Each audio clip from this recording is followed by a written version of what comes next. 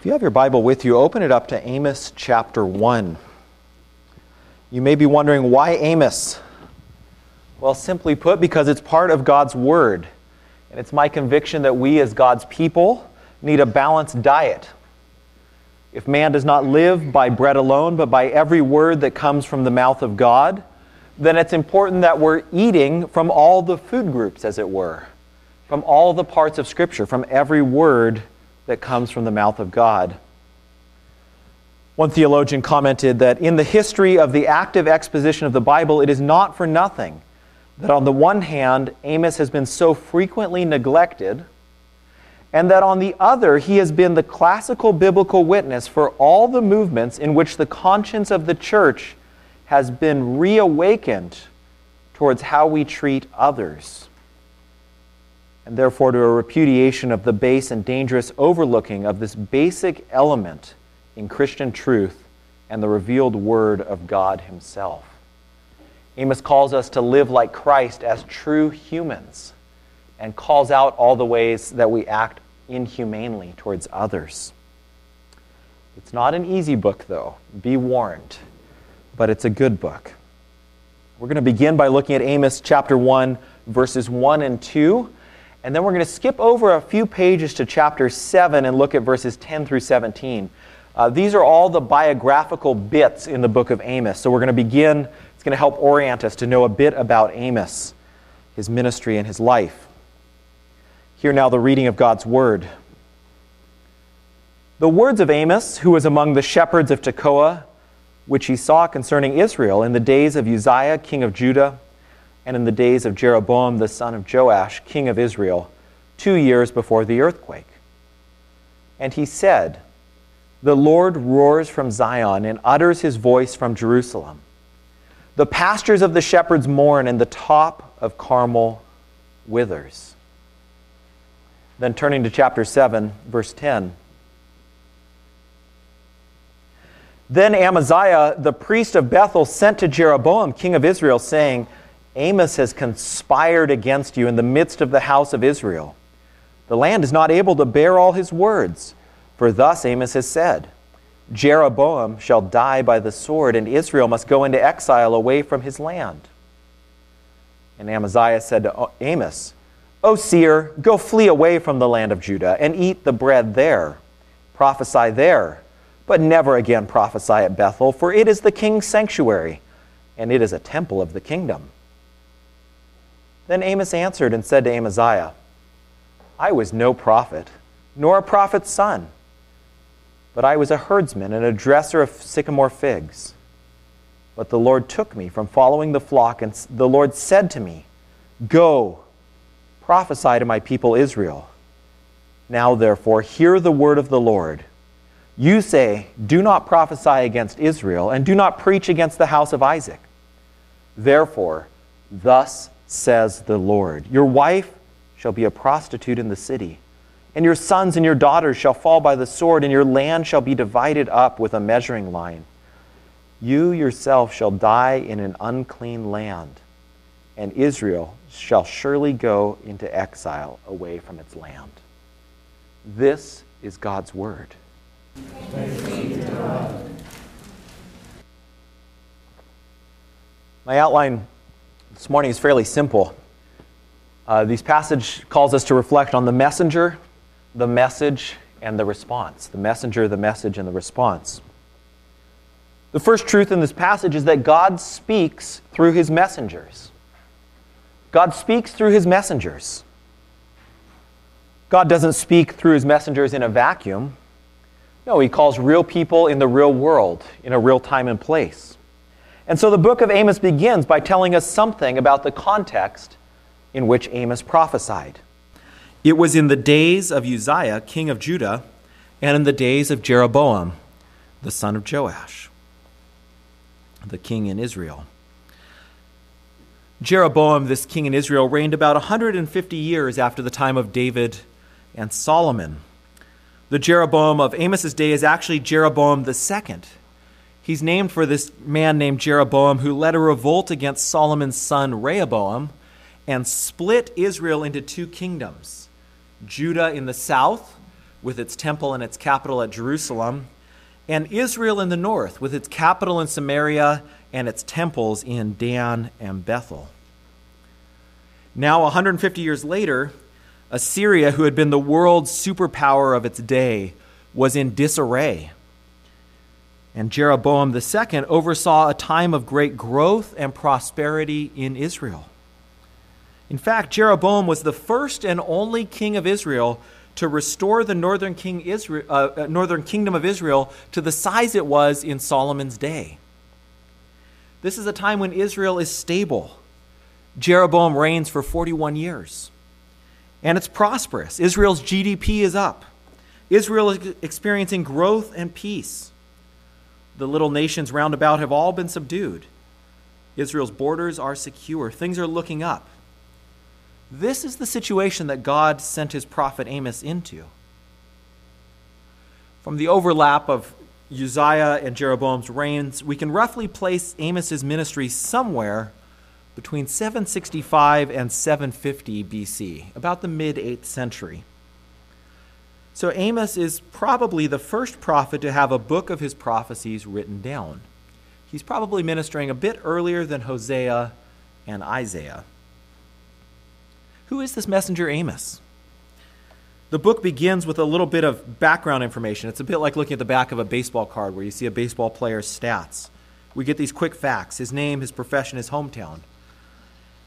Unlike many of the other prophets, Amos isn't identified by his father's name, but rather he's identified as one of the shepherds of Tekoa. This word for shepherd here, it's not the usual word, but it seems to refer to someone who is a sheep breeder.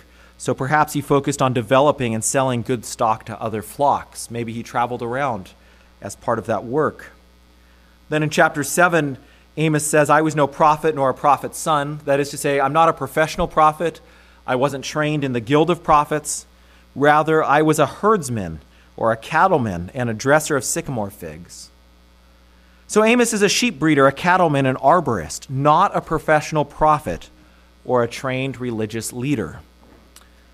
And he comes from Tekoa, about 10 miles south of Jerusalem, a bit south of Bethlehem. It's right at the transition region between the Judean hill country and the southern plains. God speaks through his messengers, and these are particular people with a particular background. They bring their particular personalities to their work. Of course, to be a messenger is to be an intermediary, right? It means you bring a messenger from one person to another. In this case, Amos brings a message from God to a people. Who is it that Amos brings this message to? Here's one of the interesting things about the book of Amos. 1:1 says that his words concern Israel, that is the northern kingdom, not his own home country. And we see from 7:10 that we read that his preaching has been in Bethel, the temple city of the northern kingdom, about 20 miles north of Tekoa. So although Amos is a sheep breeder from the southern kingdom, his first audience is the northern kingdom of Israel. We see some of the dynamics at play in the way Amaziah tries to silence Amos. He says, "Go back to your home country." It's a bit like if a businessman from Seattle or Portland came up to us and started preaching and telling us about all the social woes here in the North County and how we need to straighten things out. Our first instinct would be, well, Seattle and Portland, wherever you're from, has enough problems of its own. Go back and straighten out your own city before you tell us what to do. And that's kind of the response that Amos seems to get here in Israel. So his first audience is the northern kingdom, where he's a bit of a foreigner. But he has a second audience as well. 1:1 in the first instance dates his ministry with reference to Uzziah, the king of Judah. Although Amos went and prophesied in Israel in the northern kingdom, the written book of Amos seems to have been preserved and read by those in the south. We know that Amos's prophecies were not saved in the northern kingdom because it was ultimately destroyed. The people went off into captivity, never to return. But those in the southern kingdom who did eventually return from exile have saved Amos's prophecy, and that's why it's part of our Bible today. Why would southern Judahites save Amos's prophecies to northern Israel? Well, because they recognized that this scroll was not just about northern problems, but it was in fact a message from God and as God's word has ongoing relevance for God's people throughout all generations. As we will see, Amos foreshadows a coming earthquake and a coming judgment on the northern kingdom. So the book is dated 2 years before the earthquake. This earthquake, when it came to happen, should have been an initial sign that Amos was a true prophet and his warnings should have been heeded. But they were not. And so 30 or 40 years later, Israel is destroyed by Assyria. But in Judah, at least some people recognize that these signs, the earthquake, the destruction of the northern kingdom, they were signs validating Amos's prophecy. And so they saved his words. They said, this is the word of God, as we've just said after reading it. Why would Amos, a sheep breeder, cattleman, fig dresser from the south, travel north into another country to preach prophecies? Well, in the short narrative that we read in chapter 7, we see Amos's foundation. He knew himself to be a messenger from God. He knew himself to be God's messenger. First, Amos had a vocation, a call. He says, the Lord took me from following the flock, just as he took Moses from following his father-in-law's flocks in the wilderness. Just as he took David from following his father's flock, so he took Amos from following the flocks and sent him to prophesy. Second, Amos receives a revelation from God. In 1:1 it says, these are the words of Amos which he saw. It's a bit of a funny thing to see words. It doesn't quite track in English. But the point is, when we see something, it's something outside of ourselves.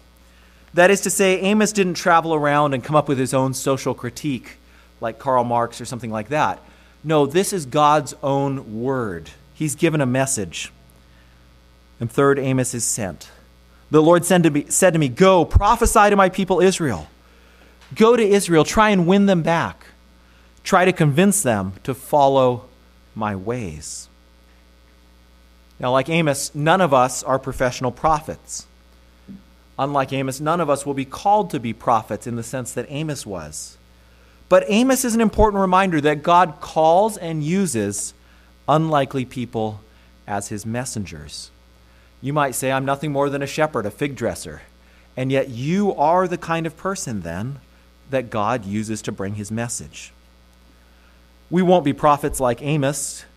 We won't bring a new word from God, but God can use any of us as his messengers to share his word, the good news of the gospel, with others. And our foundation for doing so is not our natural gifts or abilities. No, indeed, it's our weakness. The Lord calls us. He gives us his word and he sends us out. Remember the end of the Gospel of Matthew. Go and make disciples. Take my word to all the nations. God speaks through his messengers. A second truth in this passage is that God's message shakes the world. God's message shakes the world. The beginning of Amos invites us to reflect on this relationship between Amos's words and God's word, the word of the Lord. Many of the prophetic books like Hosea and Joel begin like this. The word of the Lord that came to Hosea in the days of Uzziah. The word of the Lord that came to Joel. But Amos doesn't begin saying this is the word of the Lord that came to Amos. It says these are the words of Amos. They're Amos's words. They come from Amos's own mouth, from his mind. They're shaped by his personality. And yet, as we will see in the coming weeks, that more so even than any other prophet, Amos stresses that his speaking is not his own opinions or views of things. He is convinced that he is proclaiming the word of the Lord. By my count, 15 times in the book of Amos, in these 9 chapters, we have the phrase, thus declares the Lord. 14 times we have the phrase, thus says the Lord. 8 times we have the phrase, says the Lord. And then there's similar phrases like, this is what the Lord commands. The Lord has sworn this. So some 40 to 50 times in these 9 chapters, Amos makes clear that the words he is speaking is God's word. In a mysterious sense that we can't fully explain, the words of Amos are the word of God. I say mysterious because the prophet's personality is not put on hold. It's not like his brain shuts off while he's writing down or speaking these prophecies. best in that sense. Rather, Amos is different from Hosea and Isaiah. He has a different personality. And yet God's word comes through each one, and God's message shakes the world.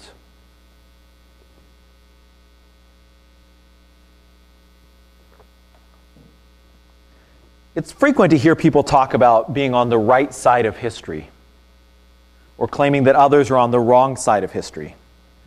People say my side of some conflict or argument is going to be vindicated by the course of history. And we can imagine people in Amos's day in the northern kingdom, like this priest Amaziah, telling Amos, you're on the wrong side of history. Look, Jeroboam's winning all these victories, the kingdom's expanding, the economy is growing, you're on the wrong side of history. But the truth is we can't read right and wrong off public opinion polls. Amos comes warning of defeat and exile for injustice, yet Israel seems so secure. Its borders are expanding, its economy is growing, and Assyria isn't even on the radar. Assyria appears to be a failed nation state at this point. But if we can't read right and wrong off of public opinion polls, the right side of history, as it were, is not a reliable moral compass. In fact, if you look at 2 Kings 14 and 15, we find a strange irony in the accounts of Jeroboam and Uzziah, these two kings, one of the northern kingdom, one of the southern. 2 Kings says, Jeroboam did what was evil in the sight of the Lord, yet he restored the border of Israel according to the word of the Lord, which God had spoken through his servant Jonah, the son of Amittai the prophet. The Lord had seen the affliction of Israel was very bitter, so he saved them by the hand of Jeroboam. So Jeroboam is a king who does what is evil, but nevertheless, God uses him to deliver Israel from her national enemies and to win many victories. On the other hand, 2 Kings says Uzziah did what was right in the eyes of the Lord, but the Lord touched the king so that he was a leper to the day of his death, and he lived in a separate house.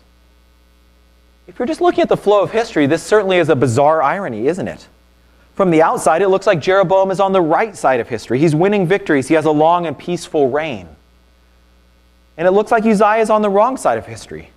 After all, not only is Judah in some ways subjected to Israel, the northern kingdom, but Uzziah himself is struck with a serious health issue that he struggles with for his entire life. Maybe some of us have wondered, is God mad at me? Is that why I'm struck with whatever condition I'm struggling with? But we can't judge the right and wrong based on victories or health or prosperity or being on the right side of history.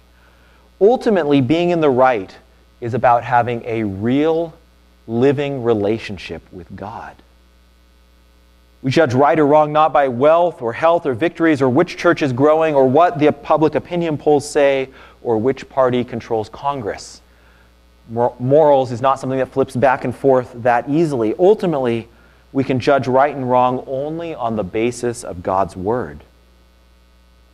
And God's Word, His message, shakes the world. In Amos 1:2, we get this little prophecy that's a preview of the whole book. The Lord roars from Zion, and His voice thunders from Jerusalem. The shepherd's pastures mourn, and the top of Carmel withers.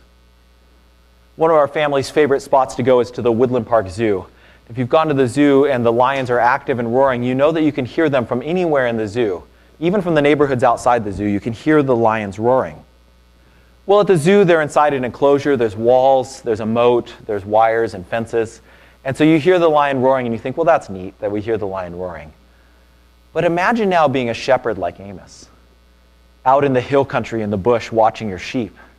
And you hear that lion's roar that echoes, can be heard for a half mile away. Imagine hearing that, echoing off the hills round about you.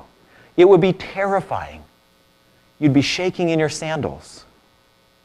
And this other phrase, the ESV says, the Lord utters His voice, but it can refer also to the sound of a thunderstorm rolling in, raging off the Mediterranean Sea and coming across the land. Again, maybe you've been caught out in a storm when you're working outside or hiking away from shelter. And a storm is quite terrifying when you're outdoors. You're not indoors in shelter. Isaiah 40 has this similar short introduction to those prophecies. There, the introduction in Isaiah 40 is, "Comfort, comfort, my people Israel. But Amos's introduction is not comfort, comfort.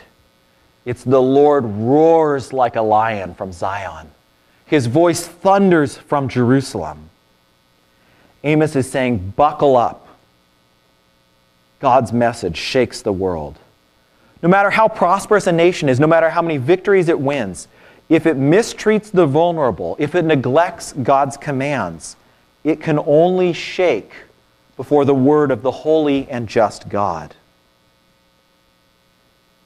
This is part of the significance of this earthquake that takes place 2 years after Amos's prophecies. The Lord's final judgment in chapter 9 is, behold, I will command and shake the house of Israel among all the nations as one shakes a sieve, and all the sinners of my people shall die by the sword who say disaster will not overtake us. And actually throughout Amos there's these similar allusions to this coming earthquake. Now Amos's message is initially ignored, but 2 years later when Israel's struck with this earthquake, when it's literally shaken at the roar of the Lord, people should have thought, remember that guy Amos who warned us? Let's revisit his prophecies. We better turn to him lest we die by the sword. Notice one more thing in this initial prophecy in verse 2. Although the northern kingdom had its own king's sanctuary, temple of the kingdom that Amaziah is defending, Amos says the Lord's voice roars from Zion and Jerusalem, and it roars over the north, and we're going to see next week, it roars over all the nations round about, all the way to the Carmel range in the north of Israel. That just because you have a different national border, it doesn't mean you can escape God's just word.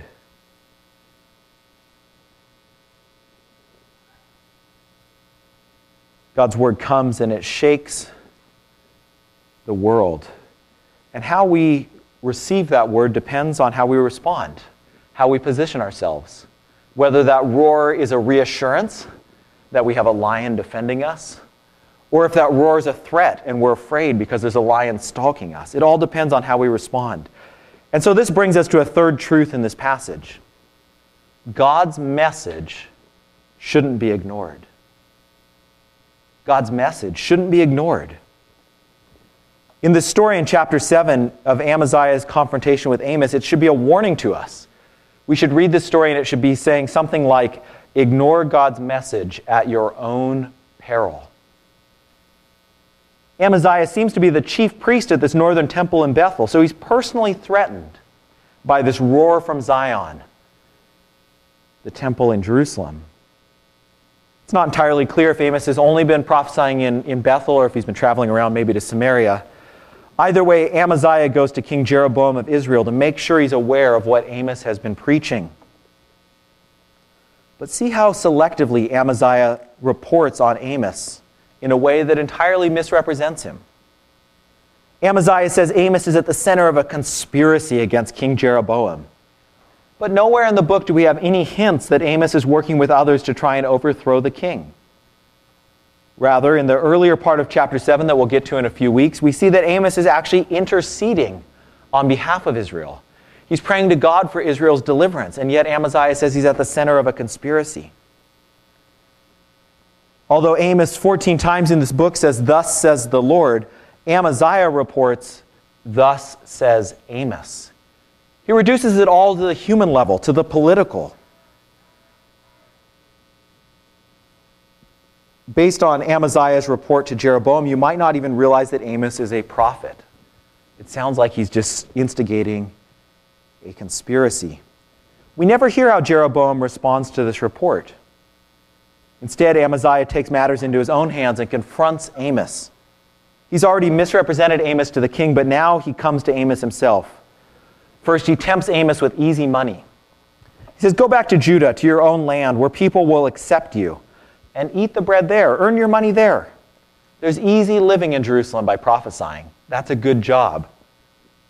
But then second, Amaziah threatens Amos. "Never again prophesy here." And these are the two perennial challenges that any of God's people who proclaim his word face. To go after easy money on the one hand, or to avoid confrontation, to be silenced on the other. But see Amos's response. First, he corrects Amaziah. He is no professional prophet. He says, I'm a cattleman, an arborist. But he knows his foundation. He knows why he's prophesying. He's been called by God, given a message, and sent to preach. And what can he do but be faithful to God's command? Second, he says, you say do not prophesy nor preach. So what should I do? I must obey the Lord rather than men. Therefore, hear this. Thus says the Lord. Amos doesn't try to keep his preaching secret or out of the way. He prophesies right in Amaziah's face. And his message to Amaziah should cause us to shake. It's a stern warning that God's message shouldn't be ignored. He says, your wife will fornicate in the city. Your sons and daughters will fall by the sword. Your land shall be divided up with a measuring line. You yourself will die in an unclean land, and Israel shall surely go into exile away from the land. In short, he's saying, I've been warning you. I've been interceding for you. But if Israel continues to ignore and reject God's message, then the horrors of war will descend on Israel. This doesn't mean that God endorses these horrific, violent things that are being prophesied here. Next week, in fact, we'll see that all the various nations round about that do these things are punished for it. It's wrong, and so God holds them accountable. But nevertheless, although God does not endorse the violence of war, in his good providence, he can use war to chastise his people. It's interesting that this little narrative has no real resolution. Amaziah threatens Amos. Amos responds by prophesying judgment. But we don't know what Jeroboam did. We don't know how Amaziah responds. We hope that perhaps Amaziah repents and changes course. We hope that he responds rightly to God's word, but we don't know. We know that Jeroboam probably doesn't respond because although he dies peacefully in his old age, his son is assassinated in his first year, and then there's a series of assassinations, and the kingdom basically starts falling apart. We don't know what happened to Amos. Does he return to Judah? Does he keep prophesying? Later Jewish tradition has it that Amos is actually martyred for continuing to prophesy in the northern kingdom. But this story in chapter 7 is left open. It's left open because it wants us, the readers, to be drawn into the story, to ask, how would I respond if I was in Amaziah's shoes? Well, we might not respond well, but we know how we should respond to the roar of God's word. We should respond rightly by submitting. We should not ignore God's message. We should return to the Lord. We should reform how we treat others. Amos was confronted with the same thing. God called him and gave him a message and sent him out, but it would have been much easier to keep doing his job and never go to the northern kingdom. And yet Amos provides a model for us. He responds to God's word. He does what God calls him to do. And so we too are called to respond to God's word. The Lord roars from Zion, and it's terrifying. His message shakes the world. But the Lion of Zion, who roars from Zion, the Lion of Judah who roars from Zion, is also the Lamb slain before the foundation of the world. The fire that withers Mount Carmel and the pasture lands is also the fire that transforms Moses at the burning bush and the disciples on the day of Pentecost. And so the question is, how will we respond? Will we submit to the roar, or will we oppose it? Don't ignore God's message.